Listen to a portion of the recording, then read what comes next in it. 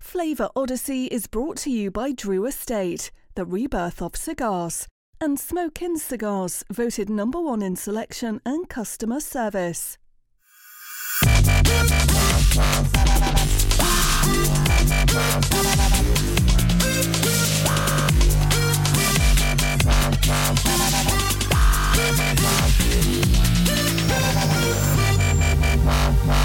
A Flavor Odyssey.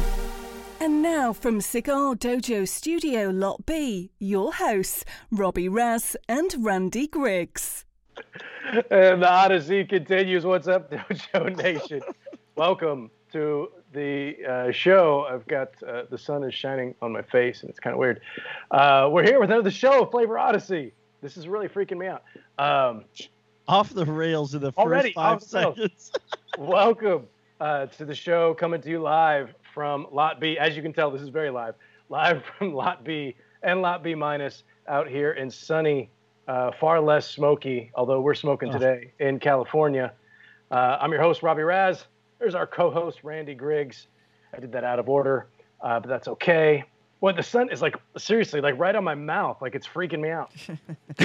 It doesn't take much to throw me off the rails. Randy, how are you today? I'm doing great. Jordan, can you just take him off the screen? We can just move on. Yeah, let's just continue on. Cut his mic. Yeah. Welcome to Flavor Odyssey. I'm your host, Randy Griggs. Really excited to be here with you today.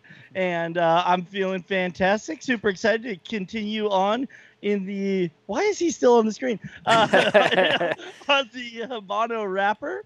And yeah, super pumped and excited. I apologize. I'm distracted by. It was not this bad pre-show. Like it was fine, and now there's nothing we can do about it.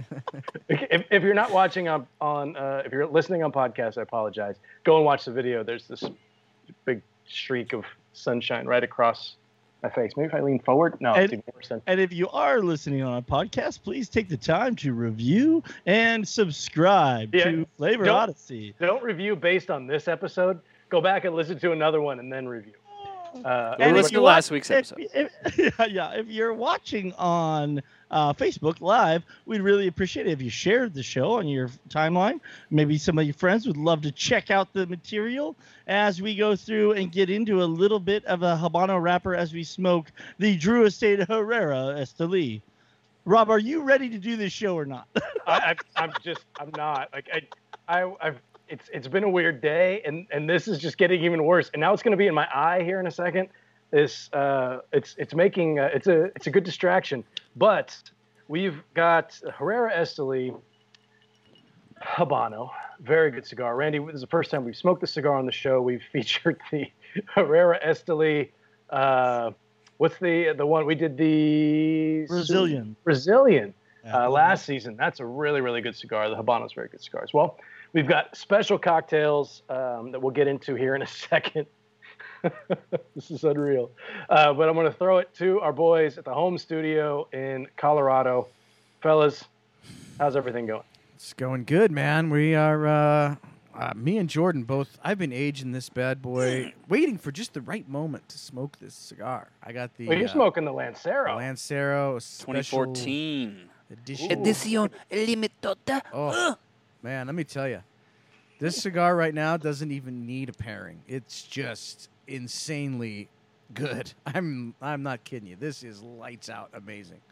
Matt bought this at a local tobacconist today. This cigar's from 2014. Just aging that whole time. Just hanging out. That's amazing. That is how many? They re-released the Lancero, correct? Isn't that like a yearly limited edition type of thing? They released it like once or twice, like 2018 and this year, maybe, I think. And 2014. And of course, 2014. That's the OG, and which this one is. This is an OG. Yeah, that cigar is fantastic in that So in good. that Vitola. Randy, we're smoking a Lonsdale, not too far really from a Lancero, a little bit more of a ring gauge, a little shorter in length. This is only going to last for maybe a couple more minutes, but I'm going to be blinded here in a second. So, Randy, why don't you tell us a little bit about the cigar, then we'll get into the cocktail.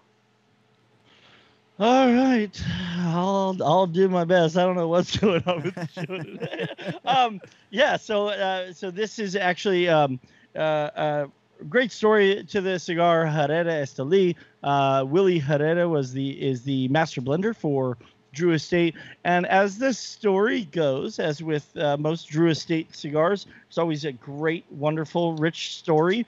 As the story goes, Willie Herrera, who came up as a blender and roller in Miami for El Titan de Bronze, had come down for a job interview to Nicaragua, and they opened up the stores of tobacco, and this was part of his application process to apply to come and join the team down at Drew Estate. And they loved his blend so much from that original effort that this ended up becoming his first major release under, once he took over for the previous blender. And I think immediately made it to the top 25 on CA's top 25 list, and is a Ecuadorian Habano wrapped cigar, which obviously stays right in line as we are in week 2 of the Habano wrapper section of this show. And I feel like you're waving at me, which is Can you see my hand? I'm sorry, on my screen you can't. I'm just trying to. No, only on the side screen. You're good. You're good. It's going to be like 30 seconds, and then it's going to be gone. Yeah, so this is a fantastic one. This is actually one of the first Drew Estate cigars that I had that I had tried, and I really like this Lonsdale Vitola. I've had this in the Toro and in the Robusto. This Lonsdale is lights out. Randy, have we talked about the Lonsdale Vitola before? I think we have. I mean, it's season 1, yeah. Yeah, we both really kind of gravitate towards this particular size, and of course it's going to change with every blend. But I feel like most of the cigars that are available in this size, I tend to seek it out, and that's usually the first experience that I have with Herrera Esteli. I think this was the first size that I smoked, or at least the first size I can remember, and then getting into that Lancero that the boys are smoking back home. That is that one's legit too. Great cigar, Randy. Thank you for the background on that. Have you ever been asked to blend a cigar in an interview? In an interview, no. Have you ever been asked to blend a cigar? Like as sort of. Well, yeah. When you go on and a shout out to when the world is normal again and cigar trips reconvene. It is a great experience. I'm sure you can go to any number of cigar manufacturers trips down in Central America or in Dominican Republic. You actually get an opportunity. They'll often do an educational portion where you learn a little bit about the tobaccos that you have to work with, and then you get to pick your blend. And then, at least on the trip that I went to in Honduras, I got to blend my own cigar, and then I additionally got to wrap my own cigar, which I did an exceptional job at. You did. You did a terrible. It's like I'm pretty sure that they play that video back for guests that came after me as an example of how to perfectly roll a cigar, and you actually had my blend. I kind of crushed it on that too. I don't know. Flavor's kind of my thing, so I think it was just like a natural fit for me. So, what are you even talking about now? I smoked your blend. yeah, for Friendsgiving. Remember when you were supposed to send that box that took you 9 months to ship? Never smoke another man's blend, bro. Never. Rob, guys were making fun of you in the comments of your knowledge of the sun and how fast it would travel. But sure enough, we've been watching, and the sun is now above your eyes in it's been like a minute. It was based on the fact that, well, see, now it's still back, but it's based on the fact that before we started the show, it was coming across my chest. And things moving. I extrapolated. It goes from there. faster in California. I do like to extrapolate whenever possible. Speaking of extrapolating, Randy, thank you for that brief and succinct description of your rolling efforts. You did not roll. You did not put a wrapper on the cigar well. You didn't.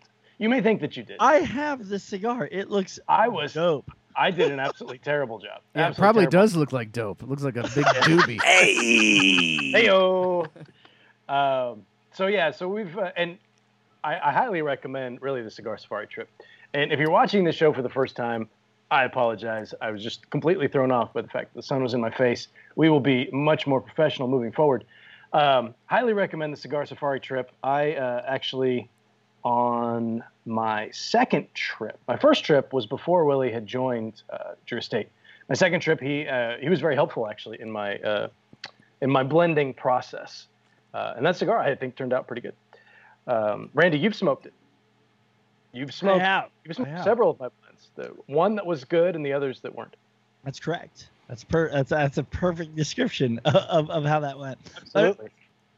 You guess what one that Willie was heavily involved in. Yeah, right. I will say, additionally, one last thing about the Herrera Esteli blend specifically is I'm really excited about what they've done. It stood by itself. This Habano stood by itself. I'm not sure exactly how many years. I didn't think to look that up before the show. Yeah. I feel like it was like about 3 years that it was the only. The Norteño came the following year.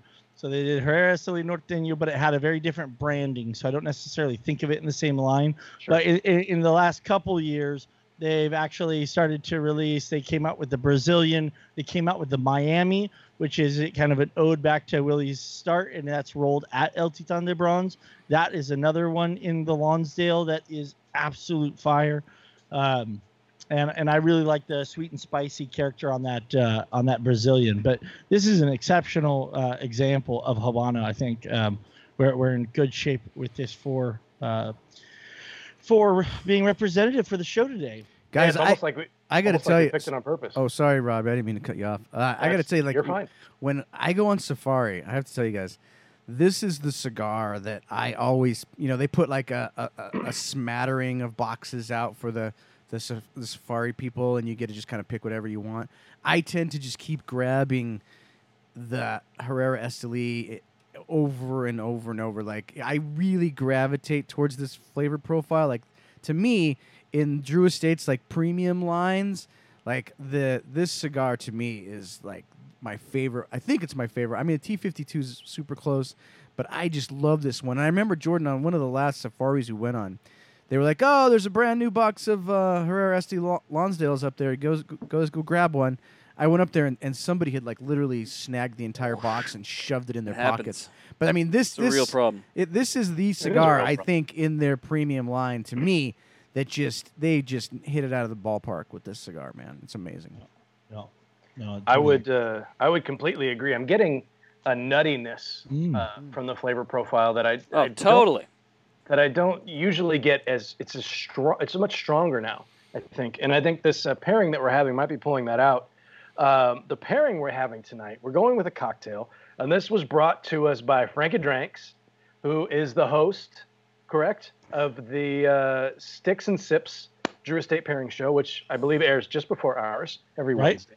That's correct, on Wednesdays at 7 p.m. Eastern Time. Perfect. And we reached out to them and said, "Hey, we're smoking one of your cigars. Why don't you guys give us a pairing that you think will go well with it?" And so Frankie comes back with this particular cocktail. They call it El Brujito, which is Brujito's kind of like a, I don't know, Randy, you know better what it means than I do, but it's more of like it's almost like a little mascot when you're around, or at least it was back when I was there. It's kind of a little mascot that's around the place. You see him kind of carved into rocks and painted in different places. And I think it's the same image that's on the Nica Rustica. Thank you. Exactly. That's what I was trying to think of. So El Brujito, that's the name of the cocktail. They said 2 ounces of Flor de Caña 7 rum. Any aged rum really will work. I'm using Flor de Caña 12. Randy, I think you're using Diplomatico. Indeed. 1 ounce of fresh lime juice. Squeeze the limes. Come on, don't be lazy. And 3/4 of an ounce of simple syrup. Talked about simple syrup before. Again, make your own. Don't be lazy. It tastes so much better when you make your own. It takes 1-to-1. a minute and a half. Well, it takes, like, you have to let it simmer for 5 minutes, so it takes longer. Do you really? Yeah. Dissolve the sugar. Here's the way I do it, you guys. Here's the way I do it. You put in your sugar, you put in your water, right? And when it comes to a boil, as soon as it turns clear, you just take it off the heat. That's it. That's exactly what I do. Yeah, and it basically simmers for a few minutes. I simmer mine for 5 minutes, so it's a little bit, maybe mine's a little bit more condensed than yours. What do you mean you simmer it for 5 minutes? Like you leave it on the heat for 5 minutes? Yeah. I always thought that was. No, I don't know. It becomes you're boiling it down a little bit more, so the sweetness is going to be a little bit intense. You're not overheating it by any means. Okay. Like you bring it to a boil, you turn it down to low or whatever, and then you simmer. But if you were following the same recipe as, say, Sensei here was, yours would be a little sweeter because if you're both using one shot, you'd be putting more sugar into that shot. Mine would be sweeter, yes. Well, so that's what I was going to say is to that Mine logic. would be an actual syrup. Yeah, to that logic though, why wouldn't you just put, 3/4 of a part water to 1 part sugar? I mean, dissolved is dissolved. If you wanted it to evaporate water off, just add less water. Hey, he likes it that way. This is why I always a lot of if you look up recipes online, a lot of them will recommend doing the 2 to 1 sugar to water ratio, which I never do because almost every recipe you look up will just say use simple syrup, and that is a 1-to-1 ratio. They don't ever say, like, use a 2-to-1 ratio. So then you're going to have to do all these kind of calculations to get your sugar right. Yeah. Do a 1-to-1. It's 1-to-1 ratio, and you reduce it down for 5 minutes. That's fair. That's fine. If I can give another tip, since we're going over how to get your ingredients, I found out in Las Vegas at Kevin's wedding that he didn't know this, that when you select your limes, you always want the shiny, stretched-looking cascara. What do you call the outside of the skin? The peel. Thank you. In Spanish, it's cascara. You want the peel to be shiny and like stretched tight. Those are your juiciest limes. I didn't know that, Randy. Yeah, a lot of people don't. If it looks like there's like a thick peel and it's still porous, that's going to be a very dry lime. It didn't extract enough water for during its growth, so as it fills with water, it stretches out that peel, so you can visually identify the juiciest. Bada bing, limes. bada boom. Okay, I learned something tonight, and you know what? I always wondered, like, I'm always just like grabbing each lime.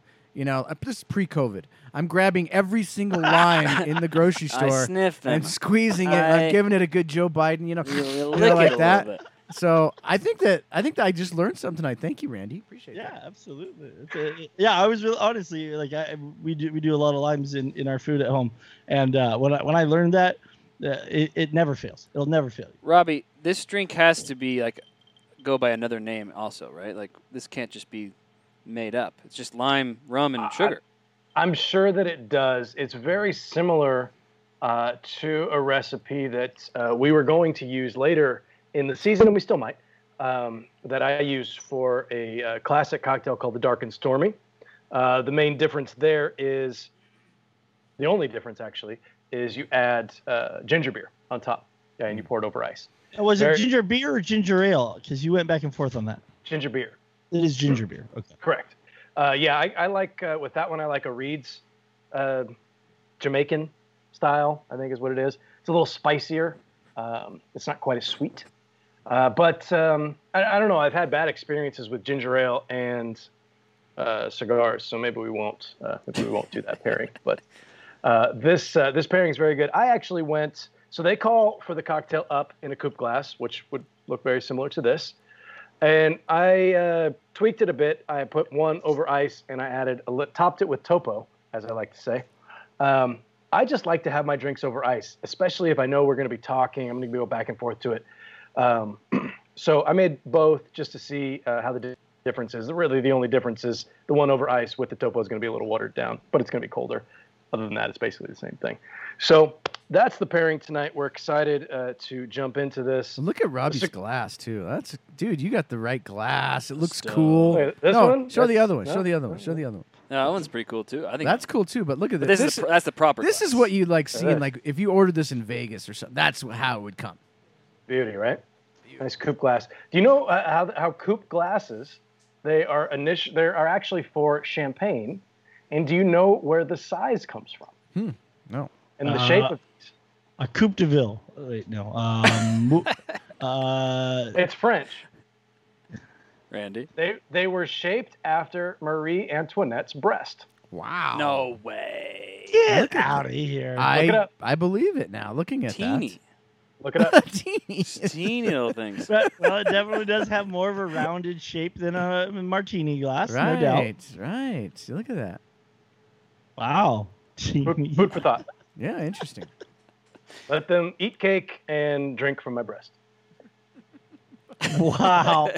So, yeah, so we are very excited to have Frankie choose our cocktail. Frankie, by the way, is was a member of the John Drew Spirits Company, and used to do events for John Drew Spirits. And when he dissolved that company, they thought he was so dynamic that they thought it would be beneficial to have a spirits guy on the team. So I think he's like a full-time Drew Estate ambassador, doing different events and pairing events.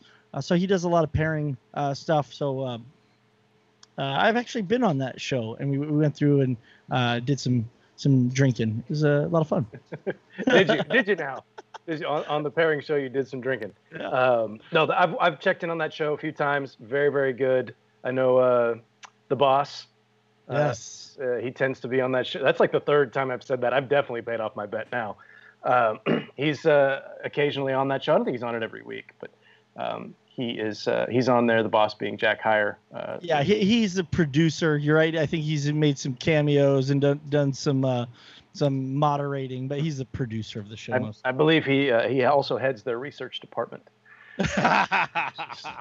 A joke that I'm never going to let go, really, frankly. But anyway, let's get into we can talk about this pairing a little bit, pre-discussion on the pairing.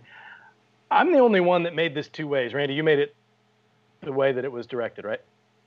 Well, we kind of had to improvise. Yeah, we did. We made ours a tad different, just not on purpose, but we ran out of lime, and that's my fault. So we added, when we made the second batch, we added lemon instead of lime, and then just mixed the two batches together. So ours is like Ours is like half, 7-Up. Yeah, it's like a 7-Up. It's like half 7-Up, lime, half lemon. But I got to tell you guys, I'm doing sort of like a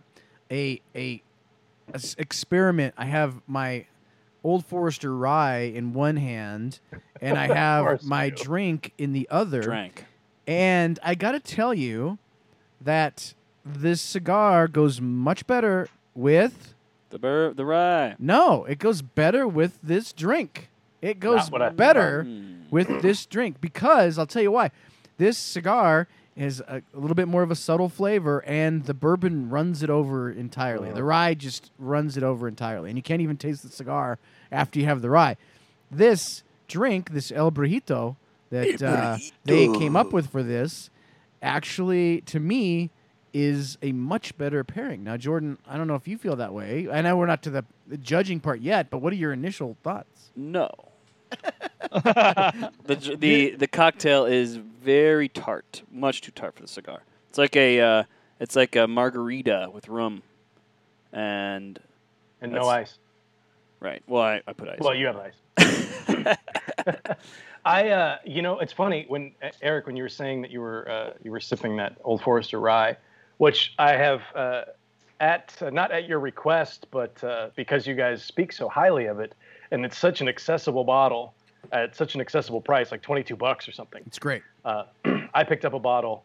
I actually prefer the Templeton rye to the Old Forester, about the same price point. Templeton might be a little more expensive, but that's neither here nor there. I could see that running over the cigar. You don't think of, when you think of Drew Estate, you think of Liga Privada, big strong cigars, the Unico series and all that. You don't necessarily think of medium strength, kind of, right. Don't take this the wrong way, but more like elegant style blends that are with flavors that you're more focusing on, as opposed to stuff that kind of is more full flavor. Subtle. In your face. Yeah, subtle. Thank you. That's a much better word.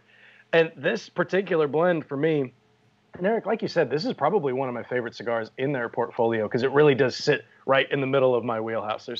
There's nutty notes. There's a little bit of kind of a nougaty sweetness in there. You get some earthy notes. There's some like white pepper on the retrohale. There's almost Dang, like Robbie, it's almost like you should write reviews for somebody. You'd think that maybe I will someday.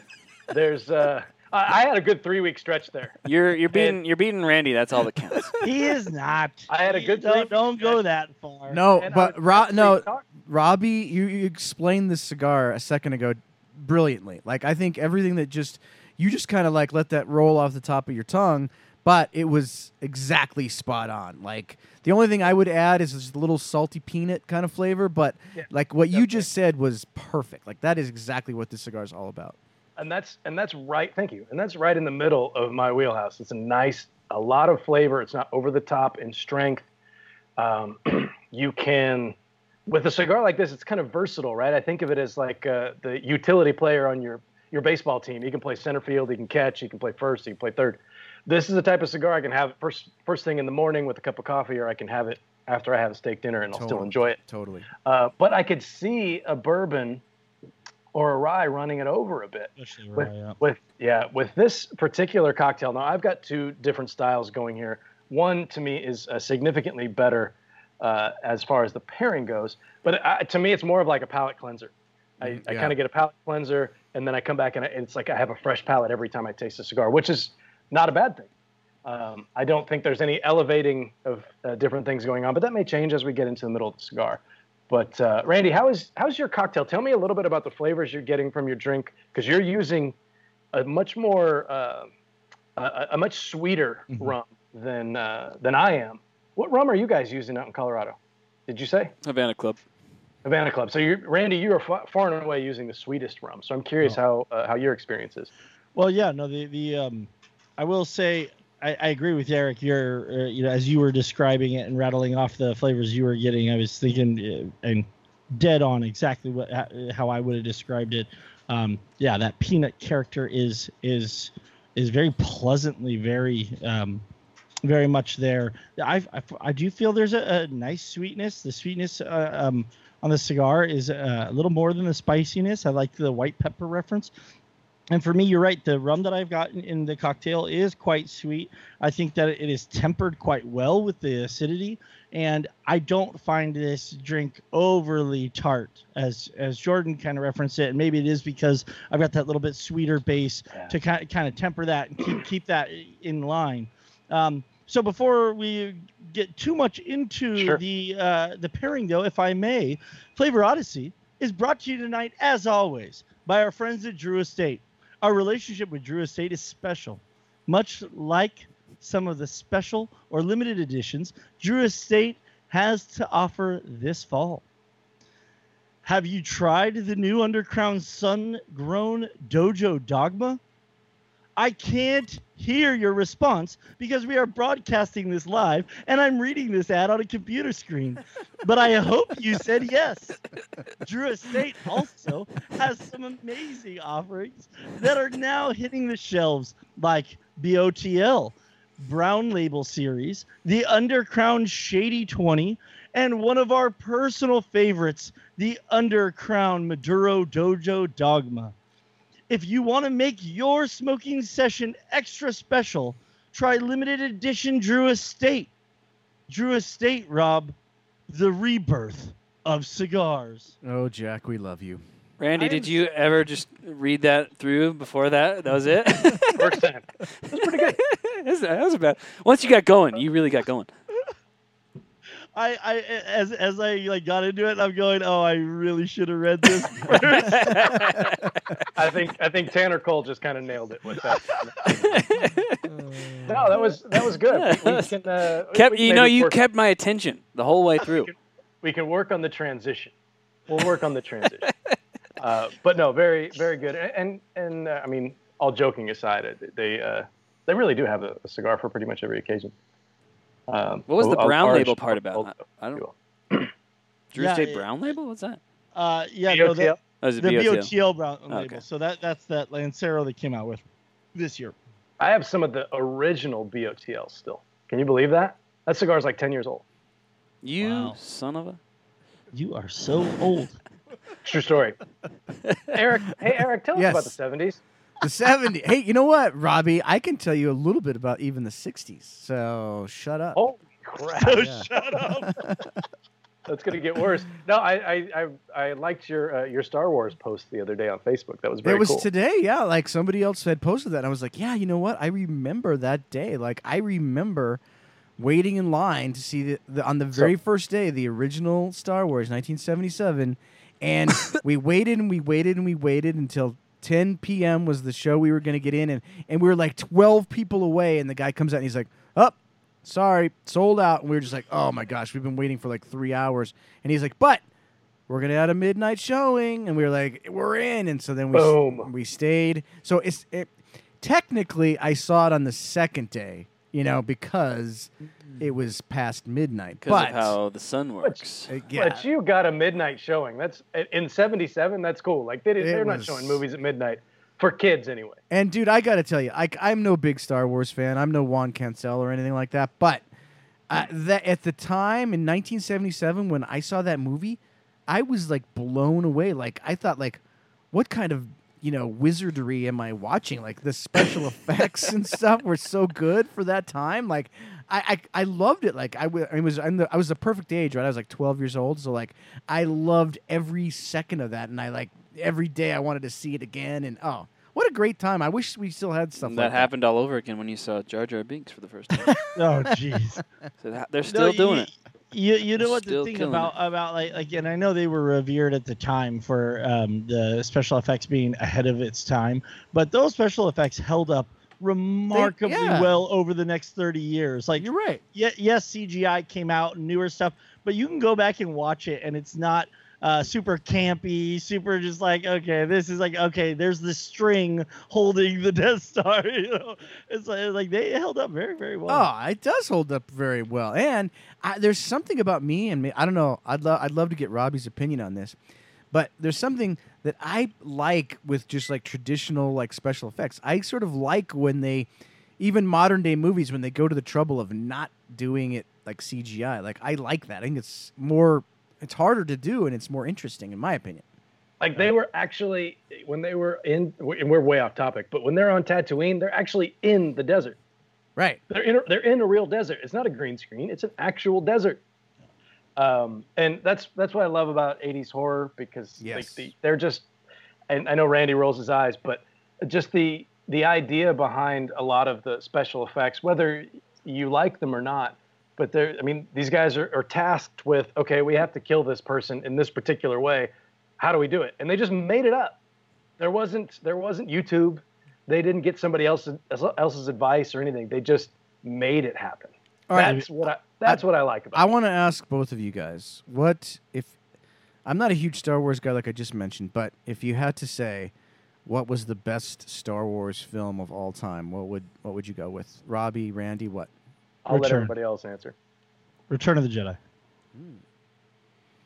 Is that the first Jordan, one? What have is you that? watched I get That's confused. the third one. Okay, that's the third. That's 1983. That's the one with the Strike Back, Ewoks? Return. Yeah. You like the Oh, one with the Ewoks? Oh, fuck yes. Oh, Oh, God, the goodness. Ewoks are horrible. Randy, no. All right, what about you, Robbie?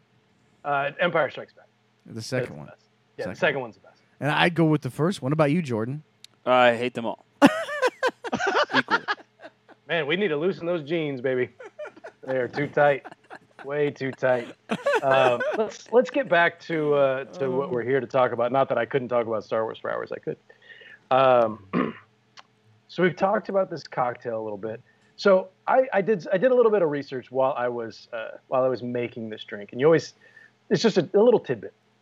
So you hear that the combination, or not the combination, but the argument of shaken or stirred when it comes to cocktails, and everybody says, like, when you have a cocktail with any sort of citrus in it, you have to shake it. It's not necessarily true, but you kind of have to. When you're stirring a cocktail, you're not really mixing the ingredients together. So for me, the way I do it is, if I want a cocktail to be very alcohol forward, if I want to taste the booze very specifically, I'll stir it. If I want to have an expression where the flavors are kind of melded together a little bit more, I get a little bit more texture, then I'll shake it. Shaking the cocktail, basically it emulsifies the cocktail. And do you know what the definition of emulsify is, Randy? To break down into tiny little bubbles? That's the process, but the actual definition of emulsify is to create an emulsion. Well, that's cheap. Awesome? That's cheap. That's the actual definition. Like saying, do you know what the definition of the sun rising is? Sunrise. No, it's when the sun rises. Yeah, that's the joke. It's one of those, like, okay, to make an emulsion. Well, what the hell is an emulsion? An emulsion is basically when, like you were just saying, Randy, when you take two things that might not mix together and you're kind of forcing them to mix together. And you get a lot of aeration. Aeration really does bind them together. You get a lot of small bubbles, like you had mentioned, and that creates smoother mouthfeel, just like if we were to nitrogenate, Randy, a beer. Smaller bubbles and smoother mouthfeel. So that's just kind of the difference between a shaken and stirred, like shaken, not stirred, whatever. If you shake something, you're going to break up some of the ice, and you're going to kind of introduce that ice into it, so you're essentially watering the cocktail down.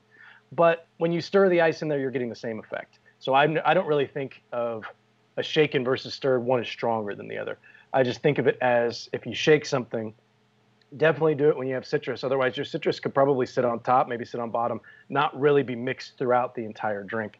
That's just a tiny little tidbit as to why you'd want to go through that process. It's super interesting that you bring that up, and I'm going to go a little bit off topic because that was a fun little tidbit that you gave there. And acid is always going to be used in an emulsion as your catalyst, such as making a hollandaise sauce or making mayonnaise. You're always going to use just a small amount of either lime juice or vinegar. Kind of break things down to a bit. Yeah, it starts the process. It's that inertia that the chemical process or breakdown really needs to get the whole thing going. Yeah, catalyst is the right word to use there. Now, I would say, Robbie, like another difference in those two methods for me is, like, say, for instance, a mojito. Like, I intentionally don't want it to be mixed too well together. Like, I want it to change as it gets down towards the bottom, whereas a drink like this, it's just going to be the same all the way through. Now, that doesn't make it better or worse. I'm just saying, like, when you do shake it like that and you emulsify it, you're essentially going to get the same drink from start to finish, other than maybe some ice melting. But, like, in other drinks, like even an old-fashioned or whatever, it's nice to sort of have, like, this transition of flavors. Like, initially maybe you taste the bourbon a lot, and then towards the end you taste the sweetness and stuff. So that's sort of like another reason why you may or may not want to shake, you know? Absolutely. You mentioned that on another cocktail. Sorry, Rob, I just got to ask a quick follow-up to that. So you had mentioned layers and floaters, just kind of very briefly in passing during another cocktail show, Eric. Does that mean that you are very specific in the order in which you pour a mojito or an old-fashioned? Yeah, I want the sweetness of the simple syrup and that stuff that I've muddled to be towards the end, because it's sort of like a fun little, it's like when you're having an ice cream cone and you get that little bit of, like, chocolate fudge at the bottom. Like, at the bottom. You know what I'm saying? Like, that's sort of what I like in a mojito, but it might be different for a different drink, Randy. I'm not saying it's the same each time, but yeah, like, I do like a specific order to answer your question. That's interesting. Yeah, the main reason I brought it up is it's a conscious decision whether you want to float. I always think of what is it, the second to Austin Powers, when fat bastard left a floater. Oh God. Anyway, how did there's just no coming back from that. No easy transition. Deciding whether or not you want to shake or stir a cocktail, there is actually a conscious decision there. For whatever reason, when I make a Tom Collins, and I do love a good Tom Collins, I stir it. I don't know why. When I shake it, it doesn't taste right to me. So I always stir those, even though it's got lemon in it. And it's just, you can try them both ways. Try them side by side and see which one you like better. Randy, are you You right there, man? You okay? I'm good. There it is. Shake it up. So what you're doing now, you should shake it a bit more vigorously than that. But you're emulsifying. You're introducing some oxygen in there. There you go. Get after it. Shake it like you mean it. This is Shake it like a salt shaker? Yes, indeed. Shake it like a Polaroid picture. And Eric, like you said, it really does impact the way that you enjoy the drink. Like I would never shake an old fashioned. I just would never do it. I'd shake a Manhattan though. You know, it's like I don't know. Maybe that all comes with experience. Maybe I'm just really picky. I don't know. I don't want to like get us totally off topic, but would it be all right if we talked a little bit about tobacco and cigars today? No. No, it's about movies and cocktails and whether you shake or stir. Cocktails are a pertinent part of this show, are they? Absolutely. I was mostly joking. No, we can. Yeah, let's get back into the cigar. I'm in the midsection here. I'm relighting because I was talking too much. But I'm glad you said it, so I didn't have to. As we've worked our way through the cigar, thank you, Randy. It's intensifying. This cigar, the transitions in this cigar, another thing that I love about it, are very intentional. At least that's the way I like to describe it. There's that intro part. It's almost like a movie. There's that intro part where you're kind of getting to know the characters. You get to know the components. And then in the middle, everything kind of intensifies. You have that exciting incident. Something happens, and you're getting a boost in strength. There's a boost in flavor. The earthiness and that kind of the peanutty flavors that we talked about, the salted peanut, has really kind of reaching a crescendo point for me. The sweetness is kind of taking a step back. Like maybe the sweetness was stolen and they're trying to find it. Robbie, that cigar sounds like it wasn't shaken. It was not. Mm-hmm. And but that's an art. That's an art to when you roll these cigars. Oh, yeah. And I mean, I can't speak on it really intelligently, but the way these leaves are placed in the cigars is not by accident. You've been larkened. It's not by accident. I mean, they're put in this way they're bunched this way for a reason, right. And it really does impact the way that you enjoy the cigar. Midsection of this, the middle, like 2.5, maybe 3 inches of this cigar are just sublime. No, touche. You wanted to talk about tobacco so bad. Yeah, you want to talk about tobacco? I'm setting you up. He has one word: touche. Touche. No, man, you're killing it today, Rob. This is it's like you're saying everything I'm thinking just before I get a chance to get on the mic. No, I couldn't agree more. I think that peanut character, and I was thinking peanut before you even said nutty in the beginning, so that it wasn't all just psychological from you offering that up. But I totally agree. I think it has intensified. I also don't find it extremely sweet. It's very complex. I'm with you. I think transitions in cigars, anytime, I always say this about beer, is like there's a total difference between something that you're tasting, whether it be on your fork, in your glass, in your cigar. If you go to take another bite, sip, or draw off it, and it draws your eyes back to it, to your, like, whoa, that tastes different than it did before. What just like, happened? Yeah, it really gives you a much more, full experience. For me, I really enjoy that.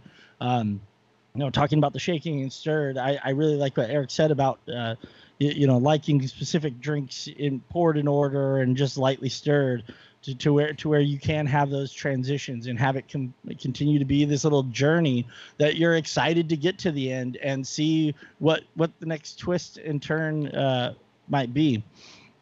Something I wanted to say about the tobacco, though, because I'm still doing research on Habano. There, of all the tobaccos that I've gotten a chance to kind of nerd out on and do some research on, this seems to be one of the more nebulous.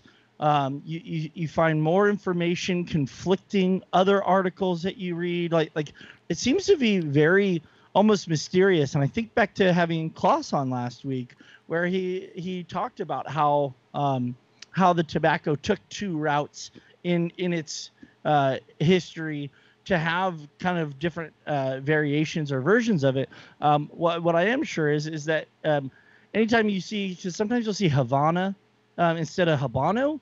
And they are the same thing. It's always a reference to Cuban seed. And that's always what it is. It's a reference to the capital of Cuba, and just kind of giving nod that it's a Cuban seed tobacco. But it makes me wonder how you then differentiate Habano versus Cuban seed tobacco versus Cuban Criollo. I tried to press Klaus about that last week, and I don't feel like we got the most clear answer. Yeah. Why we need to bring him back for season 3. I'm telling you. But that's the thing is when you read about Cuban Criollo, Habana, Cuban seed, these are all terms that we regularly see as blenders or agriculturists will reference which varietal that they're using. But if you kind of get down to the root of it, they're all saying the same thing. It's almost like saying there's 3 or 4 different ways to reference what sound very much to be the exact same, at least originating root varietal. So I guarantee I will be doing my research over the next 2 weeks before we finish this up. By the time we finish Habano in season 2 here, I'm going to get some definitive answers on how they make any claims that a Cuban seed tobacco versus a Cuban Criollo versus a Habano. How could you say that you differentiate any of them? Because they sound so much like you're actually referring to the exact same thing. Yeah, I would agree. I think you've done a deeper level of research than I have, but through different interviews or different research things that I've read, I kind of come with the same answer. So I think we even had this discussion before when we almost left Habano off, like on our initial list. Randy, I don't know if you remember this. Habano wasn't on it, and I thought, God, how could we when we had that? How are we skipping Habano? It might have been Skinny Jeans who pointed it out that it wasn't on there, but somebody pointed it out to us. And we're like, oh crap, how did we leave that off? But it's nebulous is such a good term for it, because it's like with certain things, with certain tobaccos, we can point specifically to where, like Ecuadorian Sumatra. There's no question really behind that particular wrapper. We know where it originated, we know where it's grown, we know how it got there, more or less, and we know why it tastes the way that it tastes, blah blah blah. But with Habano, it does almost feel like it's a catch-all. I know it's not, but it almost feels like a catch-all kind of description for maybe a tobacco that's a little bit more difficult to differentiate from others. I don't know if that makes sense. And I'm really not speaking from a place where I can talk about this super intelligently. I mean, somebody else can answer this question better than me, but that's the way I've always thought of it too. So I'm glad you pointed that out. Yeah, I mean, generally all you're saying is it came from Cuba originally. And maybe that's really just to say that it's such an old race of species of plant that it was always just called tobacco to them. It was, they didn't differentiate varieties in the olden days of Cuban agriculture. It was just tobacco was tobacco was tobacco. Sure. And it wasn't until, they started doing some seed selection and then obviously some crossbreeding to try and work on giving it better yields and more resistant to diseases that you really started coming up with more specific, okay, this was a cross of X and Y, and now we have like a consistent result. But yeah, I intend to keep trying to dig through, and try and dismiss the marketing aspects of some of the references that you find commonly, and find out what's really going on from a like historic origin of the plant, because I find that really interesting that it can be that openly interpreted. This would have been a good question for last week. I tried. You guys didn't back me up. Thanks a lot. Rob was too busy pitching season 3 for 20 minutes of the show. I didn't want him to answer the question. That's 2 episodes right there. I'm thinking longevity, boys, longevity. Randy, a couple things for you. One, I know the answer to the question that Evan posted was, did you select your hat and your shirt to match on purpose? The answer is yes. How did you choose that shirt to go with the hat? Because I know you picked the hat first. That would be a color combination. Do you know what the definition of color combination is? There's probably a better word for that. The combining of color. Nice. Ouch. No, and when I said that, I wasn't making fun of you. It's just I hate definitions like that. What is emulsification? Well, it's when you emulsify something. Like, well, okay, that doesn't help me. Yeah, exactly. Thanks for talking. But thanks for showing some appreciation for my style, Evan. Shout out. I'm not sure that's what Evan's point was, but in my head, of course, it's what we'll give it the benefit of the doubt. Absolutely. Let's all right. Well, let's get into our thoughts on these pairings. I'm going to go first. Let you guys think about this. So I made this cocktail 2 different ways. I made it the way that it was described, and I made it with ice and topped it with maybe a ½ ounce of sparkling water. As you can see, the one that did not have the sparkling or the ice, it's still pretty full. This one that did is pretty much gone.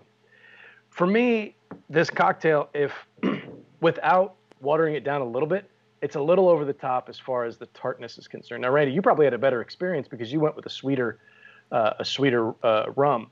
I think we would have done really, really well to just pair with the Florida Caña 12. Like if we would have just gone straight up Herrera Esteli and Florida Caña 12, I think that pairing would have been nails because that Florida Caña's got some sweetness to it. Obviously, it's made from sugarcane, so it's going to have some sweetness, but it's not overly sweet. And there's some earthiness to it. It's aged in the barrel, so it's going to have a little bit of oakiness to it as well. That pairing to me would have been damn near perfect, and I'm sure I've had it 4 or 5 times beforehand. So maybe to me it felt like a little bit of like we were just kind of giving in. Maybe we'll revisit the straight rum pairing later in the season. But I'm going to give, like I kind of want to go thumb sideways on this one because one of them I think was okay. But if I did it strictly with this recipe, which I think the cocktail itself is good on its own, I'd super enjoy it. But the pairing, it was just a little too tart for me. So I guess I'll go thumbs down. All right. Well, then I will go with actually So yes, I think from everybody's description, the tartness wasn't as kind of overpowering as you guys have described it. I also topped my second version with a little bit of topo. I think that has opened it up slightly, but I'll tell you, I actually think that the sour note from the lime juice actually has allowed that salty peanut to be a bigger, like more profound element, which I'm just enjoying so very much, and it's kind of it gives a contrasting sensation on the palate. You go sour and then you come back with that saltiness. It really allows the saltiness to be so much more evident. So for me, this is absolutely a thumbs up. Look at those graphics go.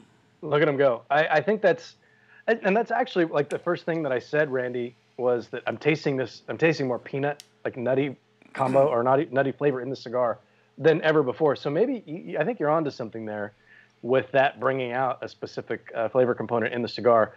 So I still think thumb sideways probably would have been my vote, but I know that really upsets you. So I just decided to pull my pants up and go thumbs down. Well done. Always pull your pants up. And I don't know what that means. Recipe tweak, double the rum. Interesting. 4 ounces of rum. I gotta agree with that. Bill C's probably Bill CD's hammered. He's getting after it. But I would also say always double the rum. That seems like pretty good advice. Yeah. What do you think, boys? I know you had a slightly different Tanner Cole. There's a couple of thumbs down coming in, and it's not. I don't think it's the cocktail in general. I think it's just the pairing. And actually, I've added some topo to this one here, and it has kind of brightened it up a little bit and thinned it out a little bit. I think it was just a little too much for me. Like the cocktail really almost follows kind of that what I like to call like a sweet spot of cocktails, where it's the 2, 1.5 ratio. 2 ounces of your spirit, 1 ounce of your citrus, and a ½ ounce of simple syrup. They push the simple syrup a little bit higher, but with those cocktails, that's like this would basically be a gin Ricky if I put if I topped it with enough Topo Chico, which is, I mean, that's basically what the cocktail is, put it over ice. So, and it's almost a mojito, like it's almost a lot of different things.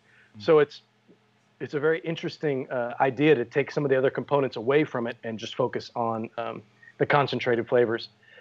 Still very good. It's just that to me the pairing was a little bit off. But I'm curious, how's the 7-Up version, boys?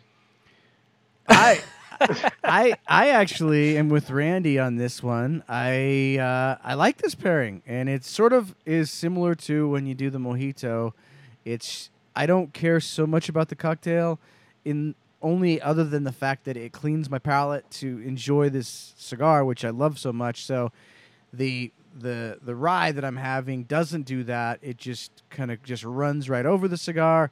The drink that they came up with is but you're only saying it's better than the rye. That's not really the question. No, I know. I'm not. I'm saying that it cleans my palate, and therefore I like this pairing because it cleans my palate. And so to me, this is a fun pairing, and I would do it again. I like it. What about you, Jordan? No. So that's a hard no then. It's too sweet and it's too tart. I like what Robbie said. If it was just the rum, or I might even go like a Di Serono or something, being an almond sort of based liqueur pairing with the almond butter kind of notes you're getting from the cigar. The cigar is absolutely fantastic. Classic like toasted bread and salted peanuts like we've mentioned. But it's just too. It's almost like a lemon drop. You said it tastes like a popsicle. Yeah, it right? almost tastes like a popsicle or in this case like a lime drop, I guess you would say. It's too much of that. Yeah. Ultra sweet plus ultra tart. It's just that I can't see that pairing with any cigar really. I'm curious, Eric. Have you had those glasses ever since they handed them out at the midnight showing? In I actually had I wanted to get into the glasses before. Eric is wearing, for those of you listening on podcast, Eric is wearing some old school 3D glasses, and we'll talk about why he's wearing those in a second. Eric, can you? Sorry. Apparently we're going to talk about I'm looking at the screen, and it looks amazing right now. I just dropped a whole bunch of images. Yeah. All right. Eric, I think you and I are the only ones that have probably worn those particular glasses in a movie theater. For reals, right? Yeah. Can you remember, like, what are some of the things that you've watched with those specific glasses on? I have one story that I've told a couple of times, but I'll tell it again. I can't remember a specific show. I just remember thinking, like, wow, how, what sort of magic is this that it looks in 3D? So Jaws 3D was the first movie that I saw that must have been like 1984. I saw in the theater with 3D glasses on, and I was scared when I went in because it was just like I was probably too young to be watching it. I think it might have been PG-13, so it wasn't super scary. But I remember at the beginning there was like a fish. They're in like an aquarium or something, and the fish like swims straight into your face. And I remember I was doing like this because you're right. It's like, what is this sorcery? I'd never seen anything like it. But the first actual time I remember using them when I was a kid on Coffee TV 20 here in the Bay Area, they would show like once a year, they would show Creature from the Black Lagoon. And you'd have to go to 7-Eleven and buy like a Slurpee or something to get your pair of 3D glasses. And I remember my entire family, except for my sister in the middle. She was the middle child. She couldn't, partake in any family stuff. But we all sat there. And we went and got our glasses and we watched Creature from the Black Lagoon, still my favorite monster of all time. And Pete never made one, which is kind of a bummer. But anyway, that's the one thing. I remember that the first time ever using 3D glasses. But in the theater, I watched Jaws 3D. That's the one I remember. I like it. I like it now when you see a movie that you didn't realize initially was made in 3D, like way back in the day, and you're watching it on TV on Netflix or something. And like, for some reason, there's a guy who's just like poking like Is this supposed to do something for me? Stick towards your face, and you're like, oh, I'll bet you this movie was supposed to be in 3D back in the day. You want to see some lame stuff? Watch Friday the 13th Part 3. Not one of the best. That's when Jason gets his mask, so it's kind of iconic. But there are so many silly things. Like, there's a camera shot looking up at a guy who's using a yo-yo. So the yo-yo comes down into your face. Like, why would you ever shoot that unless you want the 3D effect of it? So there's a handful of those things. The movie's kind of terrible, but I think they handed those out. The first time I ever wore those glasses was at Captain EO. Oh, at there Disneyland. Yeah. Oh, that's a good one. I never saw that, but that was Michael Jackson, right? It was. Yeah, I remember that. The new 3D obviously is has come a long way. But anyway, Eric, tell us why you're wearing 3D glasses. Because I look so good in them. I mean, check it out. That's it is pretty smooth. No, today we announced the gimmick. This is our new cigar that's gonna be coming out October 2nd, on Friday, October 2nd, with Lost and Found, Robert Caldwell and the boys, and it's fun. It's if you look at this right here, the stuff jumps out at you, and it, look at that, wants to poke you in the eyeball, which is super cool. But there's no gimmick to the cigar, boys. It's a tasty cigar. So most people know by now that I'm not a huge fan of gimmicky cigars. So I was like, you know what?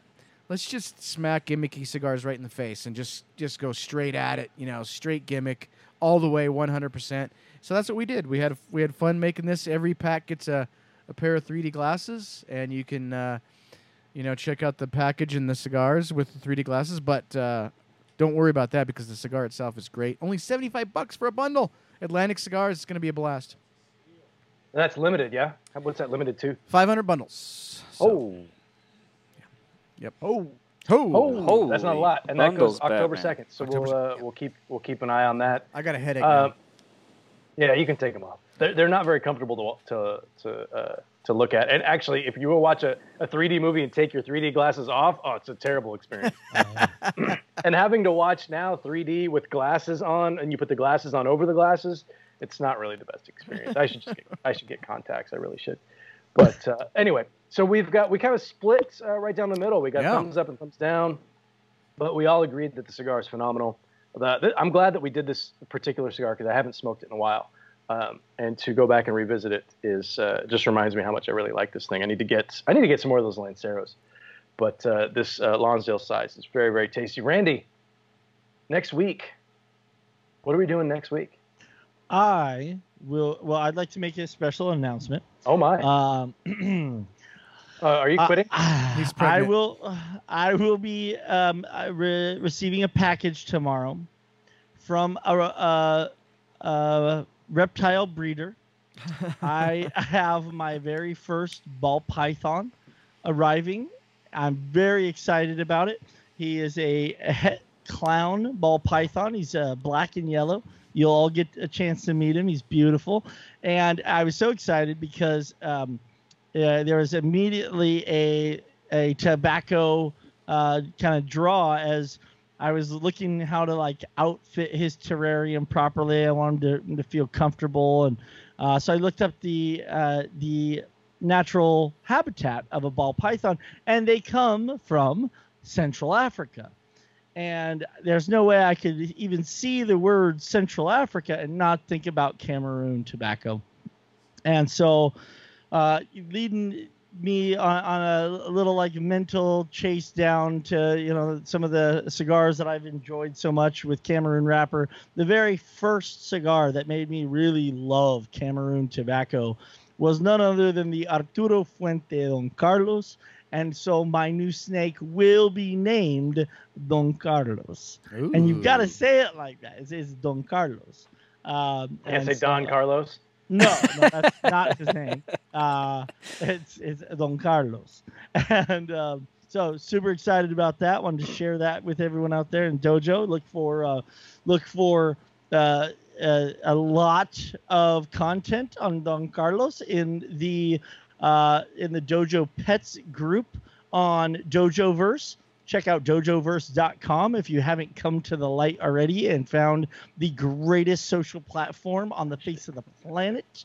I'm really looking forward to having him be a major figure in the community. So not only, and my response to this, Randy shares this we have a text thread going, pulling back the curtain here. We have a text thread going with the four of us, and it was, I don't know, it was like a Tuesday night. I don't know what day it was. And it was late, and Randy sends this picture of a snake, and I look at it like, what the hell are you sending pictures of a snake? Like, what is this? And nobody said anything for 12 hours. And then Eric finally says, so is this yours? What are we looking at here? And Randy's like, oh yeah, it's my new snake, blah, blah, blah. And the first thing I said was well, two things. One, I think it's abundantly important. I think that's great. Congratulations. But it's very important that when we get back to regular times and I can come back to Lot B that I never encounter this beast ever. Because I just don't like snakes. And now you're telling me that it's a clown python. So you took two things that I'm terrified of and you put them into one package. It's I don't like clowns. I don't like snakes. So if I could never meet Don Carlos, that would be thank you. That would be fantastic. Well, I think he's gonna turn you. You know, he's only gonna be 5 weeks old when he arrives tomorrow. So he's literally gonna imprint on the first person they see kind of thing. If that's the case, I need to see him first. That way he won't eat me. They're strangled. Yeah, he's a strangler. He's a constrictor by definition. I think we're going to warm you. I don't know how you could be so fascinated with gore and horror the way you are and not be positively... It's on the screen, baby. It's on the screen. Mike, that is a great idea. Yeah, Pennywise. Then I might come over. Maybe I'll pet him a little bit and we'll see what happens. But, come over and pet your snake. Hey, it's a family show here. That's the first one. There's going to be many. No, that's cool. Does Robby even dojo? He used to. Now he will. He does. He does speak in the third person though. He knows where it is. I'll talk to him about it. I'll get him to verse a bit more, if you will. But no, the dojo verse is great. I have not had an opportunity. Can you tell I didn't turn the lights on in this? You're just in pitch black. I like how you went from like I'm being pulled over by a police officer and his mag lights in my face. I'm a disembodied, just a disembodied head at this point. I completely forgot to turn the light on, but because there was so much sun in my face. Anyway, Randy, that's awesome. I'm happy for you. I want nothing to do with it. But welcome we will welcome Don Carlos to the family with open arms. Don very safe. Carlos. Nice. Is that how you say it? Jordan just always has to make it weird. It doesn't matter what it is. Right? But you see what he did there. Yeah, I'm turning into a snake kind of thing. Yeah. I hey, picked up guys, Friday night, before we sign off here, I'm really looking forward to Smoke Night Live. Friday night, it's going to be awesome. We have the Bourbon Junkie guys on, and I've been wanting to get these guys on the show. They have a great podcast on YouTube. It's called Bourbon Junkies. They have a good community on Facebook. It's funny. It's informative. We got a bunch of top threes for you guys. Top 3 best inexpensive bourbons. Top 3 bourbons of any price in any availability. Top 3 overrated bourbons. Like a bunch of stuff like that. It's going to be a blast. We're going to totally geek out on bourbon with the Bourbon Junkies on Friday night. This is going to be... This to me, this is like an ultimate show because I'm a bourbon guy. So we're also gonna, you know what? I'm gonna get Jordan's entire bourbon collection out here, and I'm gonna let the Bourbon Junkies rate it and tell them how bad it is or how good it is. So it's gonna be a blast. It's not that great. Critique his collection. I guarantee. I want to make a bet. Can I make a bet? Yes. I haven't seen any of these lists. This is the first I've heard of the list. I guarantee that Blanton's will be on one of those lists. We'll see. And I also think it'll be on the most overrated list. I knew that's where you're hedging. If I can, I don't know if you've already decided all these lists, Eric. I'd be super interested in the top 3 hidden gems. That's one of them. Okay, good, because I really like that. You've done a good job. You've turned me on to some really quality bourbons that are very affordable prices. I think Rob brought up the Old Forester today as a economic option. Yeah, I'm looking forward to that. That's gonna be a good show. That'll be fun. Yeah. Awesome, Randy. What do we got? Oh, hello. What do we have next week, Randy? I have an extra set of lights I can just give. No, to you. I have lights in here. I just didn't put them on. It's one of those rolling blackouts. Anna! I can't get up to leave to turn them back on. So whatever it is. I just have a spotlight on my face. Rob, what are we pairing next week? Next week, I think we're going, Randy, with the original My Father. That's correct. If memory serves. And we've gone back and forth on the pairing. So I'm going to let you say what it is. You're such a jerk. Well, we talked for those out there in Dojo Land. Randy said, so is the Cigar City Maduro off the table? I said, yes, we ever have Cigar City Maduro. It's a great beer, and it pairs with damn near any cigar that you want to smoke. So by all means, pair away. But we can't do it anymore. Best with a Padron 1926 number 2 Maduro. That's you're not wrong. But it's been on 10% of our shows. So we cannot do it again. I know we talked about doing a triple, but I don't think we were really into that idea. Where did we land? I know the following episode is La Mandarilla from Casa Cuevas, and we are going with a straight rum pairing, an aged rum pairing. Correct. Ooh, and I get to crack into, you guys, you won't believe, for my birthday, Rob brought me such a fancy bottle of rum. I'm so excited to get into it. It is called the Zapotecas. It is. I took a while to deliver it to you. So for every week that passed, I kind of upgraded the gift. So it started out as like a rock. A lump of coal. It was a pet rock, and then it graduated. By the time I got to your house, it turned into a bottle of Ronzacapa XO, which I've actually never had. So I'm very excited for you to try that. And yeah, have that on the show. Do not mix it with anything. Yeah. You can put ice in it though. That's okay. I appreciate that. I guess we're not finalized on next week's pairing. This is kind of I'm sure we are, but tune in on Dojo's Facebook page to find out on Monday when Randy Griggs will be doing the live. He won't. And announcing exactly what that pairing is going to be. We're very excited about it. Obviously, my father brand and is Cinnalong Stout? I don't recall. But I will tell you, I happen to know for a fact that the guy that invented the pet rock made $1 million. So made $1 million. Like, don't jump to any conclusions there, Randy. What is happening with my life? On that note, let's wrap it up. But yeah, we'll be back next week. The cigar we're smoking is the original My Father. Fantastic expression of Habano, in my opinion, right alongside the Herrera Esteli. Very good cigar. That will be the cigar we're smoking. We'll settle on the pairing in the coming days. Randy will not be doing the live on Monday. It will be me. And we'll go from there. I'll let you guys know on Monday. Thanks for tuning in. Appreciate everybody listening on podcasts, everybody who tunes in live. This episode was a little clunky, and it was all my fault, so I apologize. Thanks for hanging in with us. I hope you enjoyed it. And we were able to break up the monotony of political posts on your Facebook page. We will see you all next Wednesday. Everybody be safe, be healthy, be kind to each other. We'll catch you next Wednesday as the Odyssey continues.